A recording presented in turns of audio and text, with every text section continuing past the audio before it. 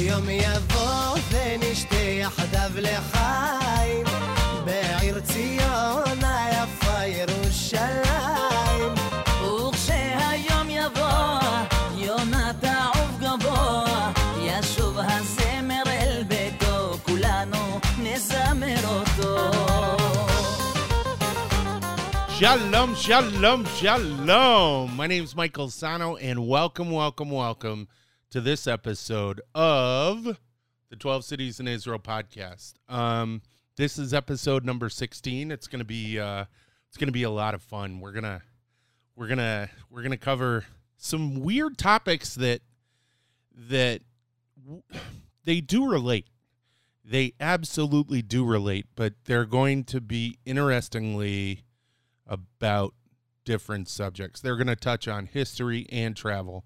I hope I do this. I know I'll do this successfully.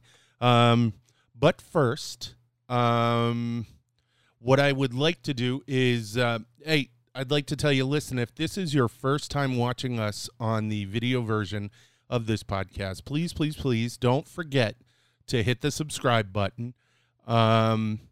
And the notification bell so that you are always in the loop and you'll always know when we have a fresh, brand new episode out. Also, if you want to take us with you on your way to work or to the gym, you can find this podcast on SoundCloud, iTunes, Google Play, Stitcher, TuneIn, and Spotify. Also, I would like to let you know in the last episode, episode 15, I gave a big reveal about who was coming on the podcast in February. I gave you the lowdown. I gave you who did I give you? Doron Almog, who is from LA, retired general. Stav Shafir, a member of Knesset, the lead singer for Balkan Beatbox. Tomer Yosef, DJ Aviel Brandt, who I hope you went and checked all those guys out. They're amazing. They're a lot of fun. But I'm doing all of that out of pocket, and it's going to be at the Sea Executive Suites in February. It's costing me in total right around $10,000. And I'd like, if you can't, and you just want to enjoy this podcast, I totally understand. But if you could you go to our website, hit the PayPal button and donate $2 to us. As I said, it's about $10,000. And of the equipment and payments that I've made already for stuff, we're not short. I mean, short is the wrong word to use. We're about $5,700 shy. How's that? We're $5,700 shy. I got to pay for airfare. I got to pay for the hotel where we're giving the interviews. Really, really swanky. Gives it a really professional atmosphere. It's at the Sea Executive Suites in the business suite. And, if you could help us out, that'd be great. All right, as I start every one of these podcasts, I do it by giving shout-outs to our sponsors. Our first one is iConnect. iConnect, engagement with Israel that earns you rewards. Earn points and connect with Israel with articles, games, quizzes, polls, and more. So what exactly is iConnect? Well, iConnect is a social gaming platform where you can play, earn points, and receive cool prizes all for free. Now, why should you play? Because iConnect introduces you to a unique way to acquaint yourself with all things Israel while working towards winning once-in-a-lifetime experiences. So head on over to www.iconnect.co.il. That's www.iconnect.co.il and start playing now. Shout out to Shoshana and all the people over there. You guys are rock stars. Go to the website, check it out. A lot of fun stuff on there. Our next one is from Israel Phones. Israel Phones is the leading provider of communication devices for people traveling to Israel. Israel Phones offers SIM cards, MiFi devices, which are mobile Wi-Fi hotspots, a lifesaver, by the way, travel products, and serves the connectivity needs of tour groups, synagogues, schools, community missions, study programs, and individuals supplying you with international prepaid SIM cards, cell phones, and USB portable modem hotspot rentals. Right now, because of watching this show, yay us, Israel Phones will give you a free SIM card, which is a $15 value if you spend $30 or more on their site. If you have to, all you have to do to get this deal is to use the coupon code 12 Cities in Israel. It's all one word, the number 12 Cities in Israel, no spaces, when checking out on your next order. For more information on what Israel Phones can do for you and to get this great deal, please visit www.israelphones.com. That's www.israelphones.com. So now we get to the meat. So what's this episode about? I was a little ambiguous in the beginning. This episode is about the one-eyed warrior Moshe Dayan and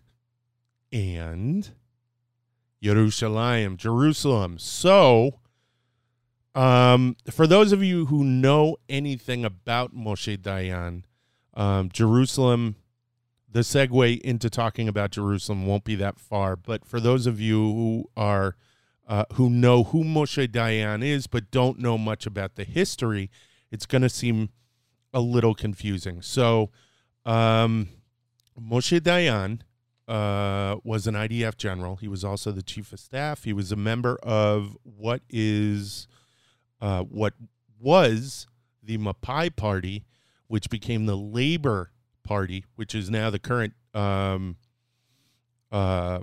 left-leaning party in Israel, Labor. One of the people that we're going to have on the show, she was a member of the Labor Party. She was a Knesset member who served in the Knesset under Labor. She has since moved on to another party, and I don't have it on the top of my head right now. But Mapai is the father of the Israeli Labor Party, which its equivalent in the United States would be the Democratic Party. So Mapai was known as a center-left party, but we're not talking about that right now. We're going to talk about Moshe Dayan, and Peter, who is my number one fan, will appreciate that I need to just take a real quick sip of coffee. This is for you, Peter. Nice big slurp. My grandmother is losing her mind right now. So, all right. So, for those of you who don't know, Moshe Dayan, you've probably seen. He looks like he's awesome. He looks like a Bond villain. So he's got this balding mane and this eye patch. And he literally, before the age of rock stars, he was Israel's first rock star. Everybody loved him. So he was born actually in 1915 in a place, and this is interesting. This is kind of cool because this gives you a little bit of an idea about pre-state Israel. He was born on a kibbutz that was established in 1910 in the Galilee, in the Kinneret. So in Hebrew, the Galilee is known as the Kinneret, which is it's harp. So because of its shape, it was called the harp. So the kibbutz that he was born on was called Degania Aleph. So Degania Aleph was established in 1910 before the state of Israel. All right, are you ready for this? I'm going to try not to slaughter these too bad. Sanjak Akko. Okay, now a Sanjak is a prefecture. So there was Sanjak Akko, Sanjak Jerusalem, which was the Jerusalem district or prefecture, which was huge, by the way. That stretched all the way down to Beersheba in the south, which is if you look on a map, it's quite if you're there, it's far. So the Galilee and Akko aren't close together. That's the reason I bring up Beersheba and Jerusalem. The Galilee's not near Akko, or the city of Acre, as people in the West call it. So Sanjak Akko was a prefecture in the Ottoman Empire. And the Ottoman Empire, that's all this area was. It wasn't known as Palestine. Palestine was a name that was given by the Romans in order to, and it's interesting about that, in order to de-Judaize the population, because in Roman government, society, the Caesar, or whoever the king is, the emperor, is a god. And there is contention between, hey, I'm Caesar, I'm a god. You guys say you pray to the one true God. Well, I hate to break it to you guys, but I'm Caesar and I'm God. So in order to, and I'm using parenthetical quotes with my fingers, in order to correct this, the Caesars named it Palestine after the inhabitants who existed and lived in Israel and the kingdom of Judah before, and that was the Philistines. So my entire point for bringing that up is that names are important, because names are, so objectivity is the key to the truth. And if you can be objective, and you can be historically objective, and you can name things as they were throughout history, you come to a better understanding overall. I'm not falling one side or the other. I'm just telling you, look, this is what it was. So in Sanjak Akko, there was the kibbutz, Degania Aleph, and that was established in 1910 in the Ottoman Empire, and that's where Moshe Dayan was born. So I read a really interesting biography about him, and he was just, it's funny. He was one of these warrior poets. He had this obsession with the land of Israel. So, and I'll get into that a little bit late. Well, no, because I'm not going to focus on the end of his life. I'm going to segue later. And one of the things that Moshe Dayan got in a lot of trouble for was,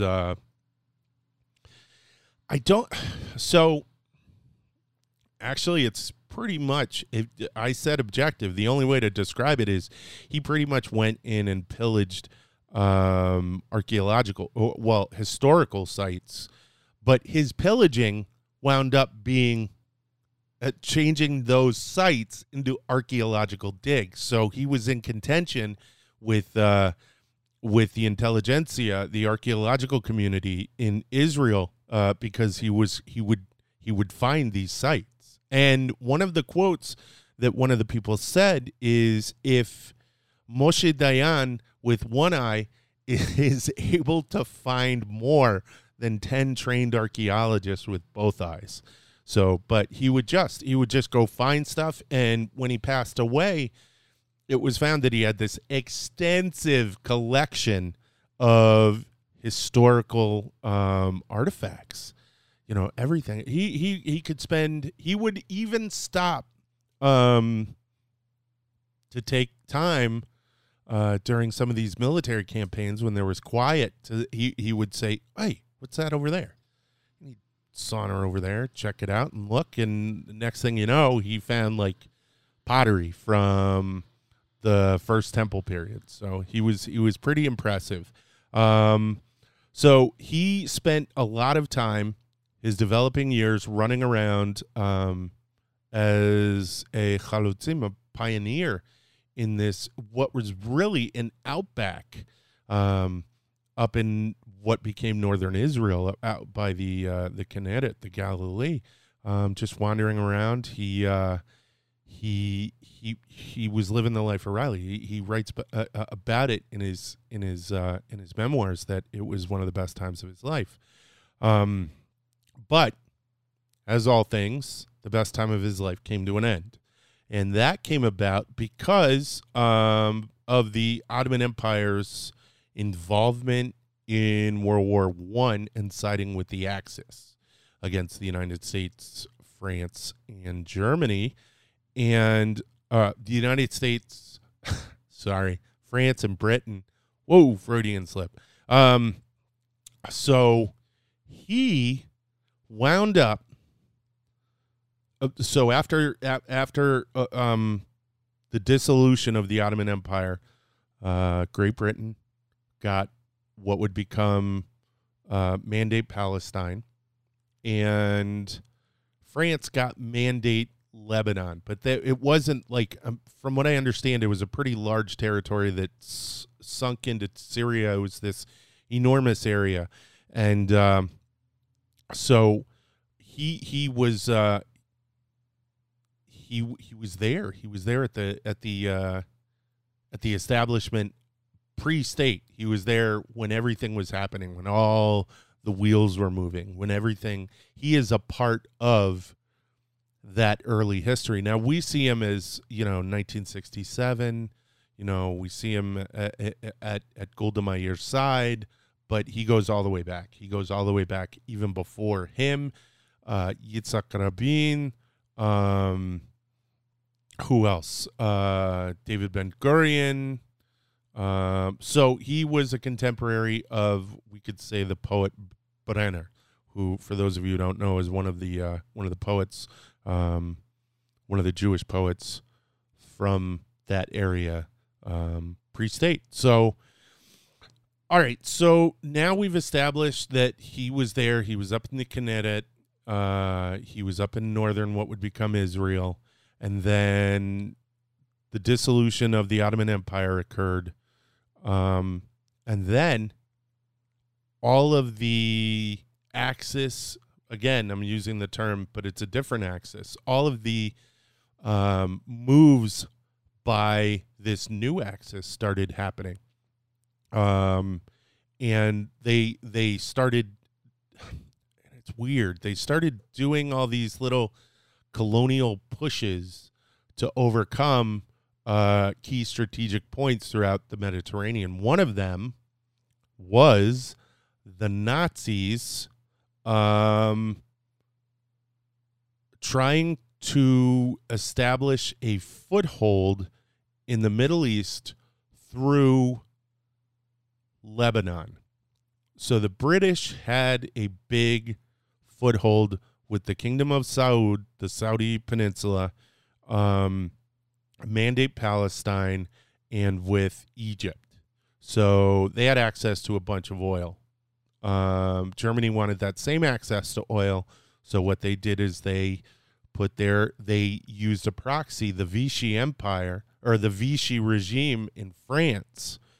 And in 1938, Moshe Dayan joined this newly developed paramilitary group called the Haganah. The Haganah would, of course, go on, or I say of course, but you may not know, the Haganah would go on to become the IDF, the Israel Defense Force. But in the beginning, it was this small paramilitary Jewish organization that existed in Mandate Palestine, under control by the British. It was an underground organization that even, and I'll say it engaged in some terrorist activities against the British because what they saw as a very one-sided, actually their anti-Semitic writings among some of the British who were in control of Egypt.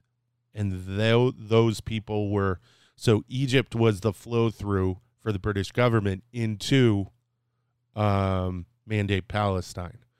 And there was a lot of anti-Semitic sentiment among the British in Mandate Palestine that caused them to do some pretty crappy things to the Jews, or not only do crappy things, but refrain from doing anything when there were Arab uprisings.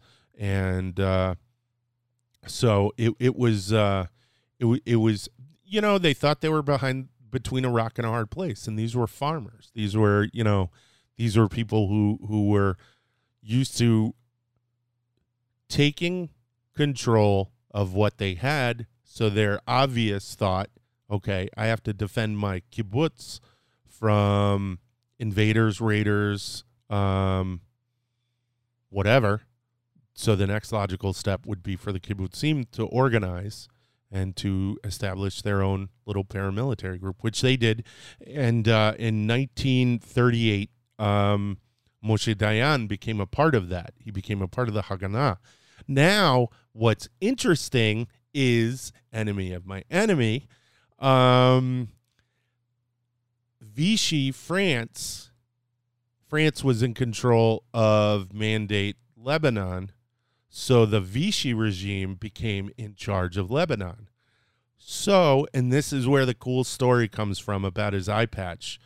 So, the Haganah was tasked by the British to go in, infiltrate Lebanon, and fight pro-Nazi forces. So they wound up, he was in command of a unit, and he went and they found this police station. This police station was taken over by the Vichy troops. So they routed them. They went in there, fought them. There was a battle. Boom, done. We got it. So as they're securing it, the surrounding area, Moshe Dayan goes up to the roof with a pair of binoculars. At the moment, he puts the binoculars to his head. Legend has it, a bullet from a sniper went into the eye well and sending parts of the binoculars and glass into his eye. And this is the crazy part, if he hadn't been looking through the binoculars, who knows what would have happened? He could have gotten a bullet right through the head. And then there's no Moshe Dayan, but instead, and he almost died. And one of his compatriots stayed with him and made sure that he was okay. He was fitted with an eye patch. And little fact about this, he was never, ever, ever able to wear a glass eye. Because when he was shot, and I read this in the biography, this is really interesting. When he was shot, it shattered the bone. This is gross. So there's got to be some kind of muscular suction in order to keep the glass eye in, and he had too much retinal bone damage for it to ever fit, and he went through a couple of operations. None of them were successful, and he was always very self-conscious about the eye patch. But what he didn't realize is he was it became his trademark. It is who he is. If you have an eye... Who's the guy from Israel with the eye? Moshe Dayan. Yep, boom, done. And he was known and lauded as a hero for having it.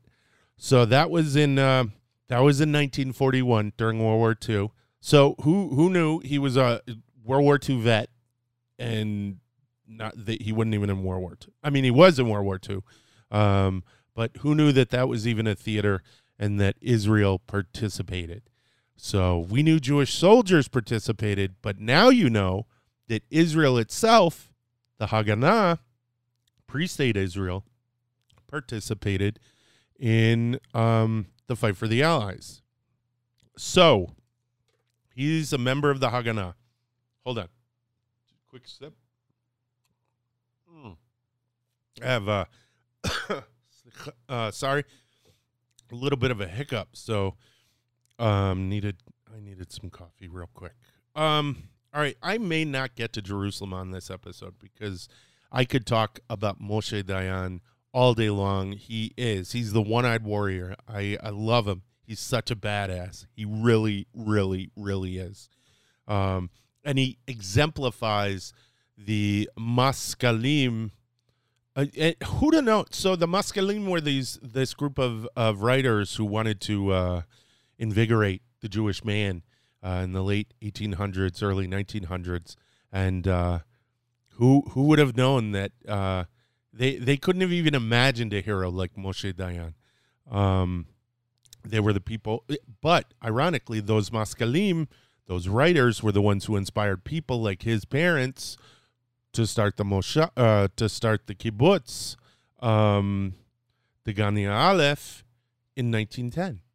So, I mean, that's awesome. That's so cool. So, all right. So, 1948, 1947 was the vote, right? I think. So, the vote in 1947 to partition Palestine occurred. And all hell broke loose in the Arab world. They were just totally upset. No.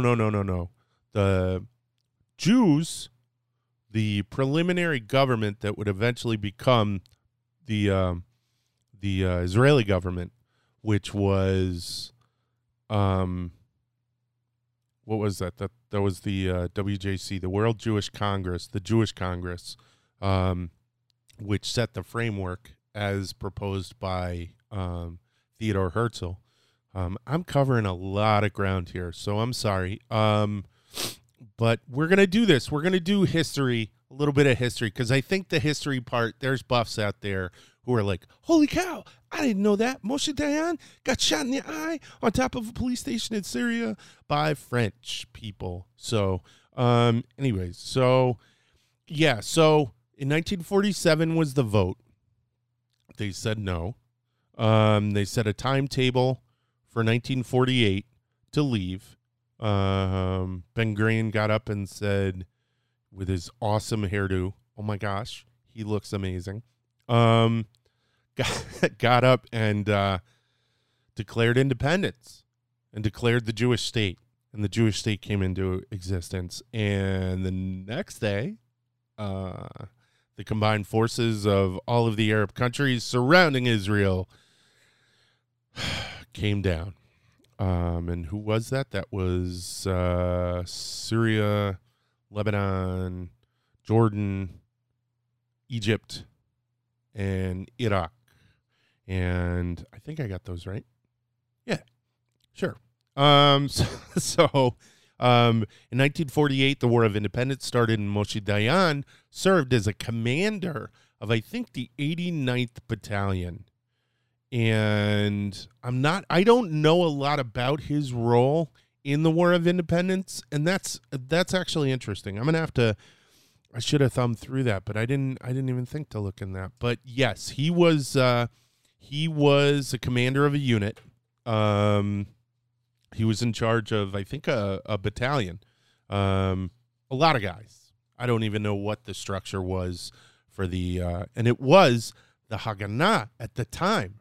So what's interesting about this, though, and this is where it gets kind of funky and fish. So you had two opposing groups. You had the Haganah, which were the legit, as well, according to them at the time, they were the legit paramilitary defense organization of the Jews. You also had another group called the Irgun. Now, the Irgun, inside them, they had a group called the Stern Gang. The Stern Gang, they had a very nasty reputation. I don't know the validity. I don't know the veracity of it. But there's actually something interesting that I was speaking to someone, a professor of mine, when I was at City College. So the Irgun were responsible on paper for this massacre that happened against this Arab village, where they are, it's said that they threw grenades indiscriminately into houses and killed women, children, old people, everyone. So, and there was a member of the Red Cross who went after it all happened. No, there were no eyewitnesses on paper. There was just an after action report, which was done. And this was, 1948. So it's not like, CSI or anything like that. There was a report by a member. I think it was either a journalist who was on behalf of the Red Cross or someone. I don't know. And if I keep doing it, I'm going to wind up digging a deeper ditch. But so this is where it gets kind of interesting and kind of fish. So all the reports condemning the Irgun came from Mapai, came from Mapai and the Haganah, okay, the correct paramilitary organization. The Irgun were always kind of not, they were, all right, whatever, you want to do that, just don't give us a black eye. You know what I mean? And then when this happened, from what I understand and the way it's been explained to me, is that this happened gave David Ben-Gurion the excuse that he needed to lock down Menachem Begin and his Irgun, because Menachem Begin was a member of the Irgun.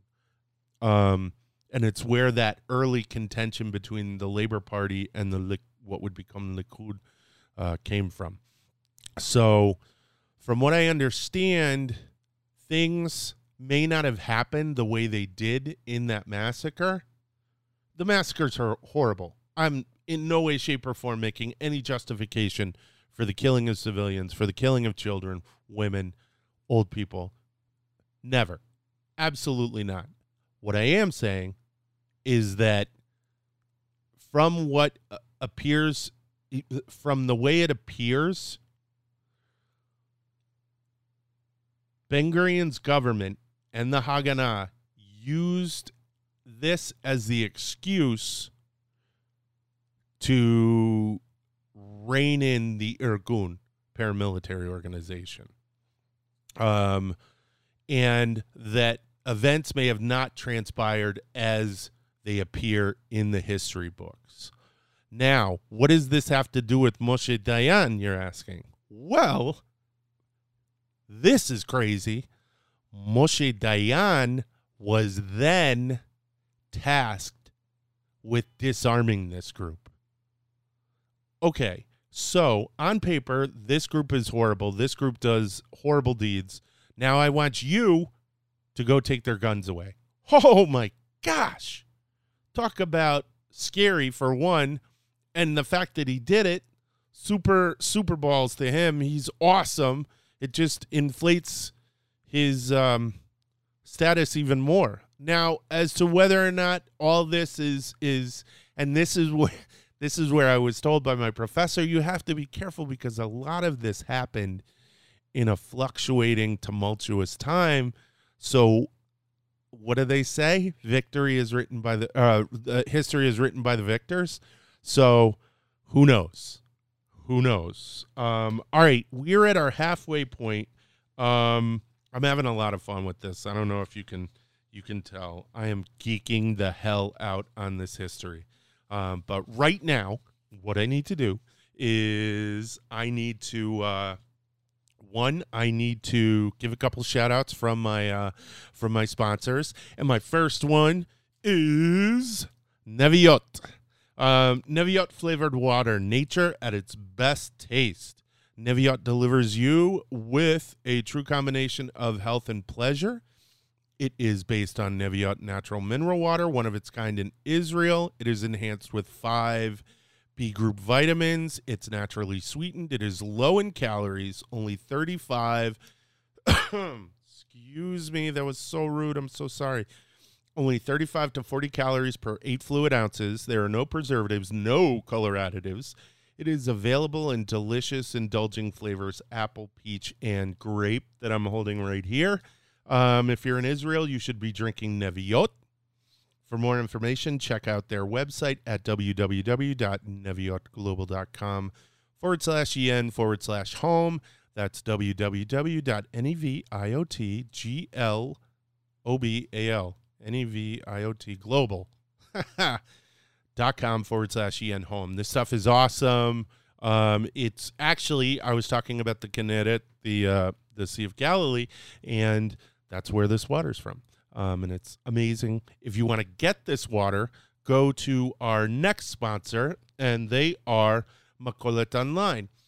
Makolet Online's main goal is to make Israeli groceries and Judaic products affordable and available to everyone in the USA and Canada. Their online store carries items that are unavailable in most places in North America. Things like tahini, Israeli chocolates, frozen borekas, and the Neviat water that we are showing you today. At Makolet Online, you will find your favorite Israeli goods or simply enjoy brand new flavors. All their products are kosher, and most are manufactured in Israel. If you want the taste of Israel delivered to your home, visit www.makoletonline.com and order today for an added bonus.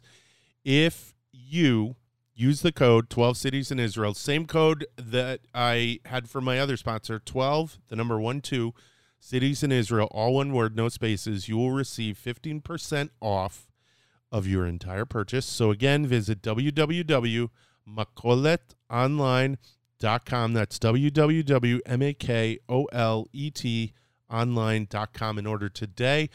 Quickly, I am going to mention again, I am going to Israel in February to do the interviews, and if you could be so kind as to visit our website, hit the PayPal button, and give us $2 towards bringing that episode to life. We'd really appreciate it. All right, back to the magnificent Moshe Dayan. All right, so where was I? We were at the War of Independence, and we were at the disarming of the Irgun by Moshe Dayan.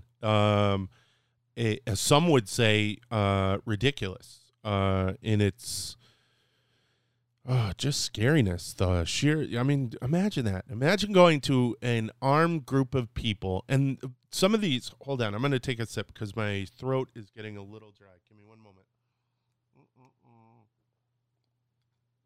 Okay, so,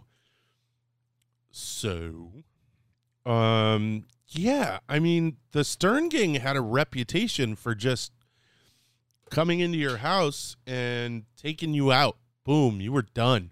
If you were seen as a traitor to the Israeli Jewish cause, so having to go in and disarm these people took a Superman, so to speak, and from all accounts, people had a really, really, really high. They held him in really high esteem, and he were duly impressed by what he had done. And, so I guess it's a no-brainer if you're going to pick someone to go disarm a rival faction, you would pick Moshe Dayan. All right, but so basically the reason why they had done that, the reason why that had happened, was because also in 1948, Moshe Dayan was put in charge of the Jewish-controlled areas of Jerusalem. So at the end of the Independence War, Jordan annexed the West Bank. They annexed all the land from the Jordan River up to what was the Green Line, I suppose it would be called. And this is important because a lot of times there is a misunderstanding that the War of Independence, that the Palestinian, the Arab residents of that area had something to do with it. But no, this was a regular 20th century land war between the Arab states that surrounded Israel and the newly formed state of Israel. The Arab residents, and again, this is where objectivity comes in, and on both sides, if you don't like it, I'm gonna use a bad word, tough shit. You know what I mean?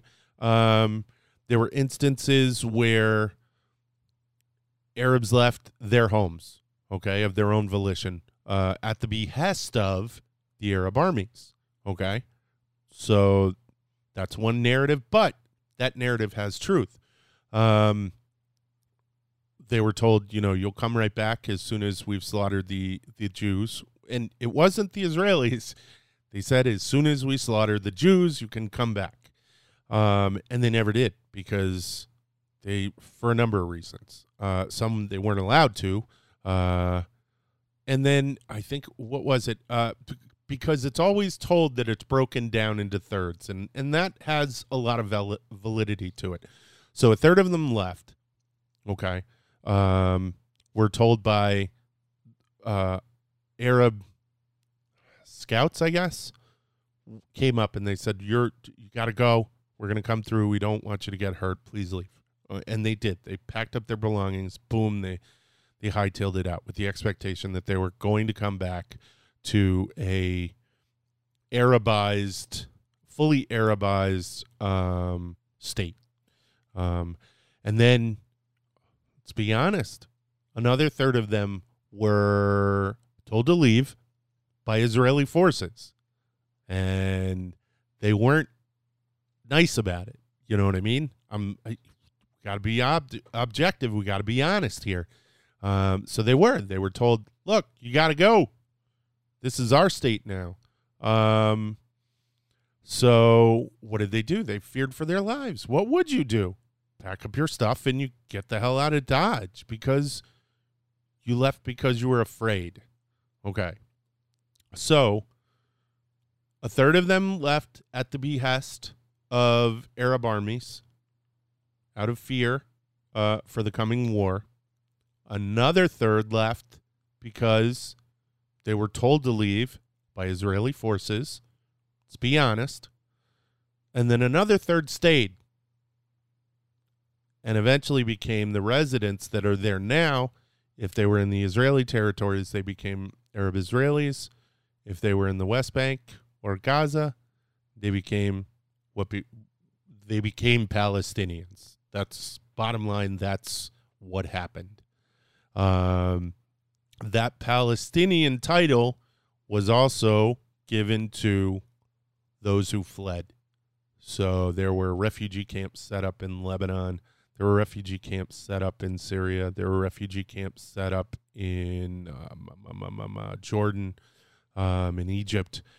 And so 50% of all of the Arabs who left during the War of Independence left at the behest of the Arabs, the advancing Arabs. And we're told that come back when it's all over.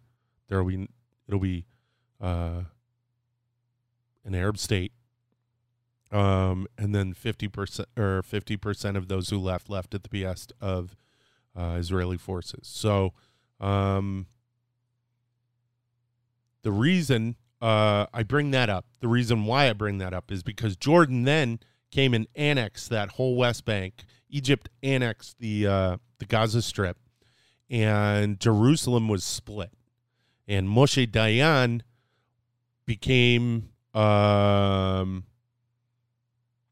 commander of military forces in that area. Now, I sent a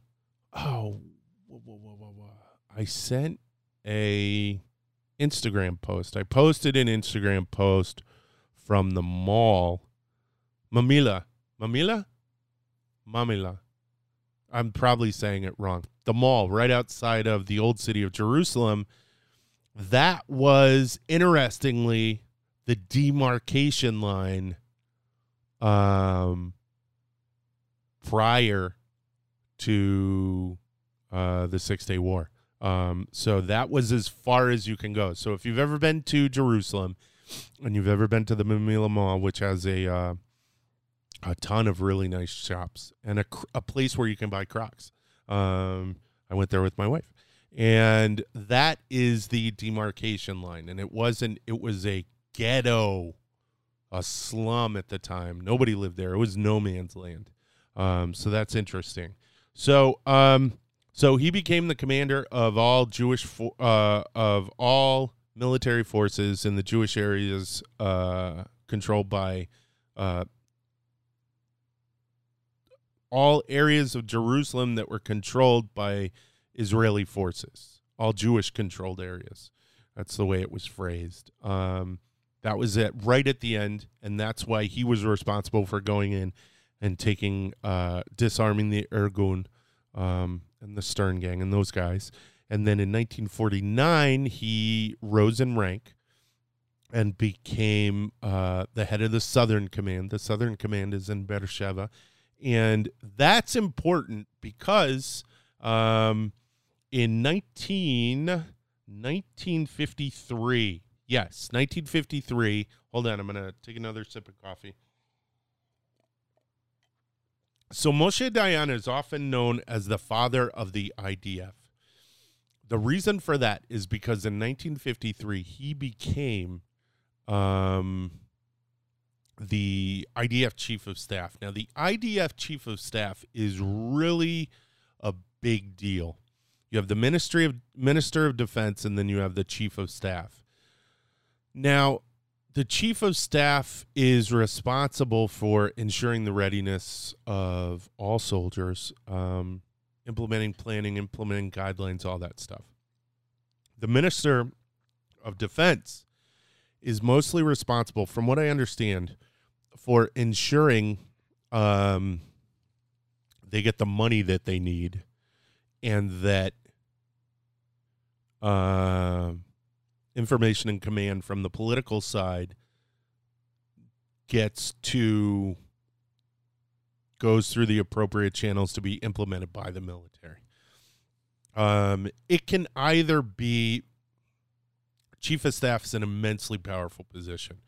Ministry of Defense, the Minister of Defense,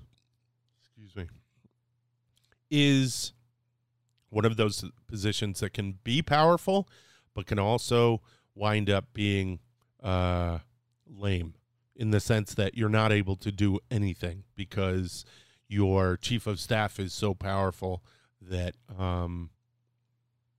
you're unable to really you become ineffective, so to speak. Now, and he set the model for that. He set the model for the Chief of Staff being such an important position. He took on that position in 1953, and in doing that, he ensured that combat units were strengthened by removing that bureaucratic red tape, and moved all of the what would be logistical issues such as supplies and all that over to the civilian side of the Ministry of Defense, leaving their budget just for training and readiness. So he was responsible for that. He was also responsible for developing mandates for the intelligence and the training branches of the Israeli army. So he was he was responsible for making sure that the intelligence apparatus that the army relied on was functional and effective. He was just phenomenal. He was also responsible for reorganizing the mobilization plan for reservists. So when you get out of the military, everyone has to be in the military. When you get out, you go into the reserves for a number of years. I'm not sure how long, but he was responsible for making sure that all of those people were trained on par with the active duty military, as well as having the same equipment and knowledge and understanding of the equipment. So if you needed to move an active duty unit off the theater due to casualties, combat ineffectiveness, you could move a reserve unit onto their equipment. Boom, they knew what was going on. He was also responsible for organizing branches within the Israeli military with first strike capability. So he's responsible for Unit 101, a commando unit, and all the subsequent commando units that birthed from that. And also the strike capability of the Israeli Air Force and their armor brigades. The Israeli army has these amazing armor brigades.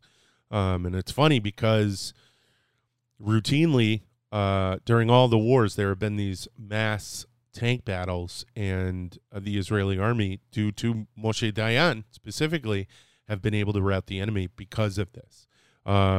He is responsible for basically making the IDF what it is today, respectable fighting force. Now, this all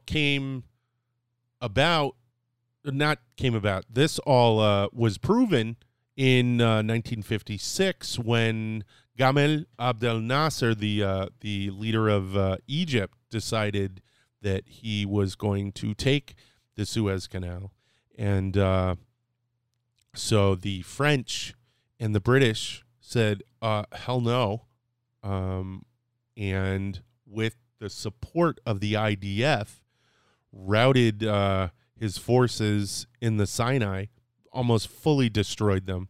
And then, which is interesting, the Soviet Union and the United States told them to stop and turned the Suez back over to Egypt and set the stage for the 6-Day War. Now, by this time, the 6-Day War, 1967, and this is where I'm going to wind it up. I have so much more to talk about him. But by this time, Nasser had decided that he wanted the Jews. He was so incensed at his defeat, and this is where it comes from. You can look for colorful reasons, but bottom line, he got whooped. Nasser got whooped, and his pride couldn't take it. So he got everyone together again, and I'm going to take a sip of coffee. And they tried to do the same thing that they did during the War of Independence. They tried to go from the river to the ocean, and it didn't work. It didn't work at all. Why didn't it work? Because Moshe Dayan had fielded an effective force, and the chief of staff during the 6-Day War, Yitzhak Rabin, was able to use the structures and tools that had been implemented by Moshe Dayan to effectively defeat all of these forces.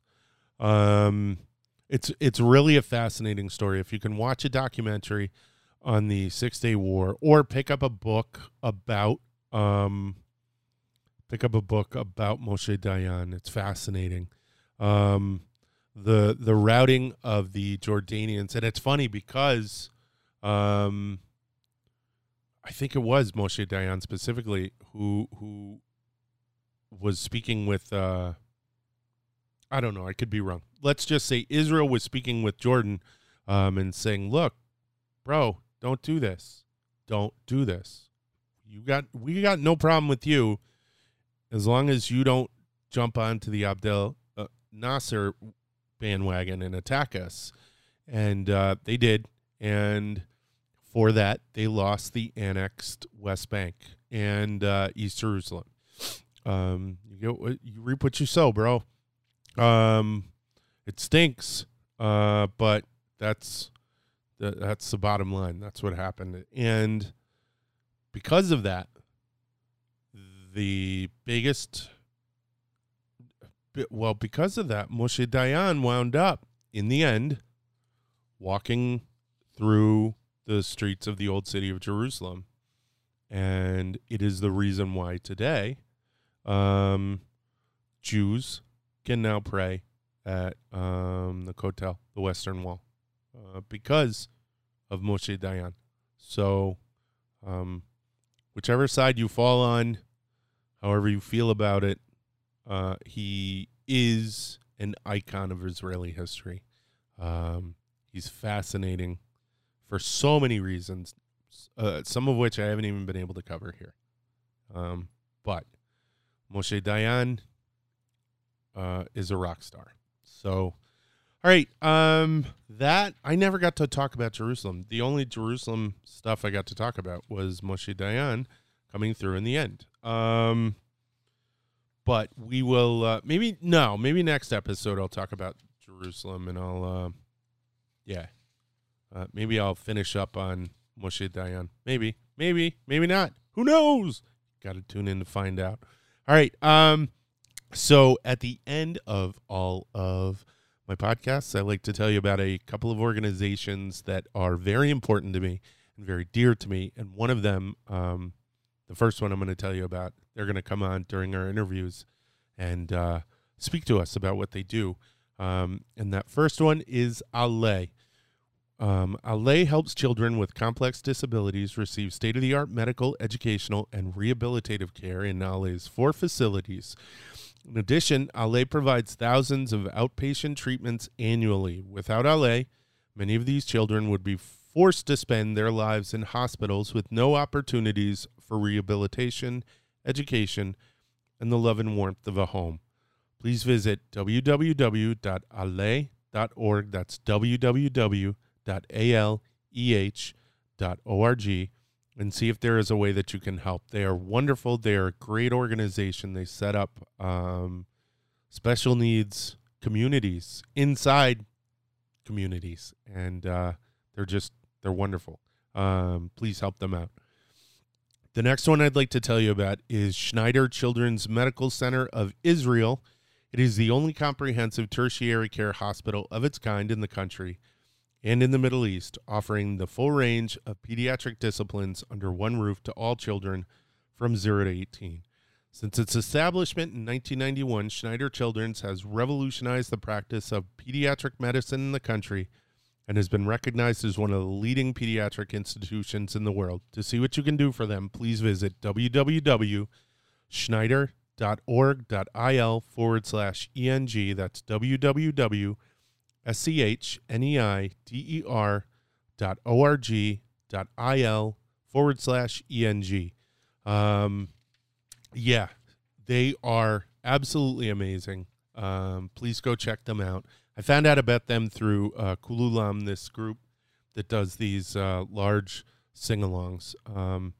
If you can help them out, please definitely do that. Allee, Schneider, they're both wonderful groups. Also, I've been telling you guys at the beginning and in the middle that we're going back in February.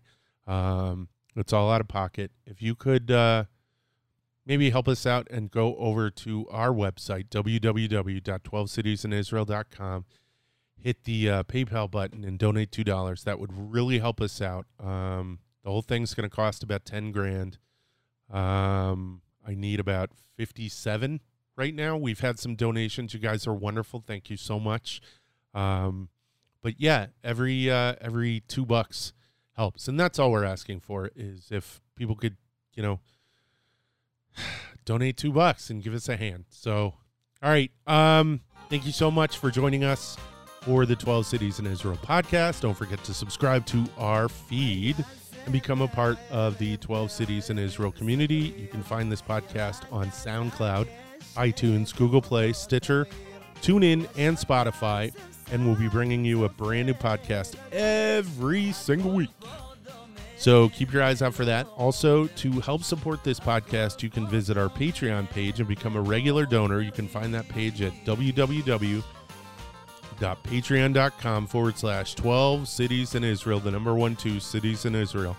Also, please visit our YouTube channel where you can see a video version of this podcast plus other videos that we have produced, including our full-length travel episode on the city of Beersheba in southern Israel. It's awesome. It's got like 17, almost 1,800 views. Check it out. While you're there, share it and subscribe. Hit the notification bell so you can get the brand new podcast video episodes.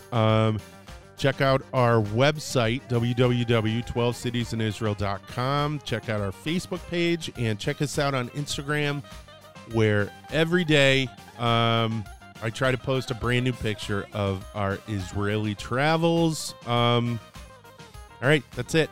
תודה רבה. להתראות ויאללה ביי.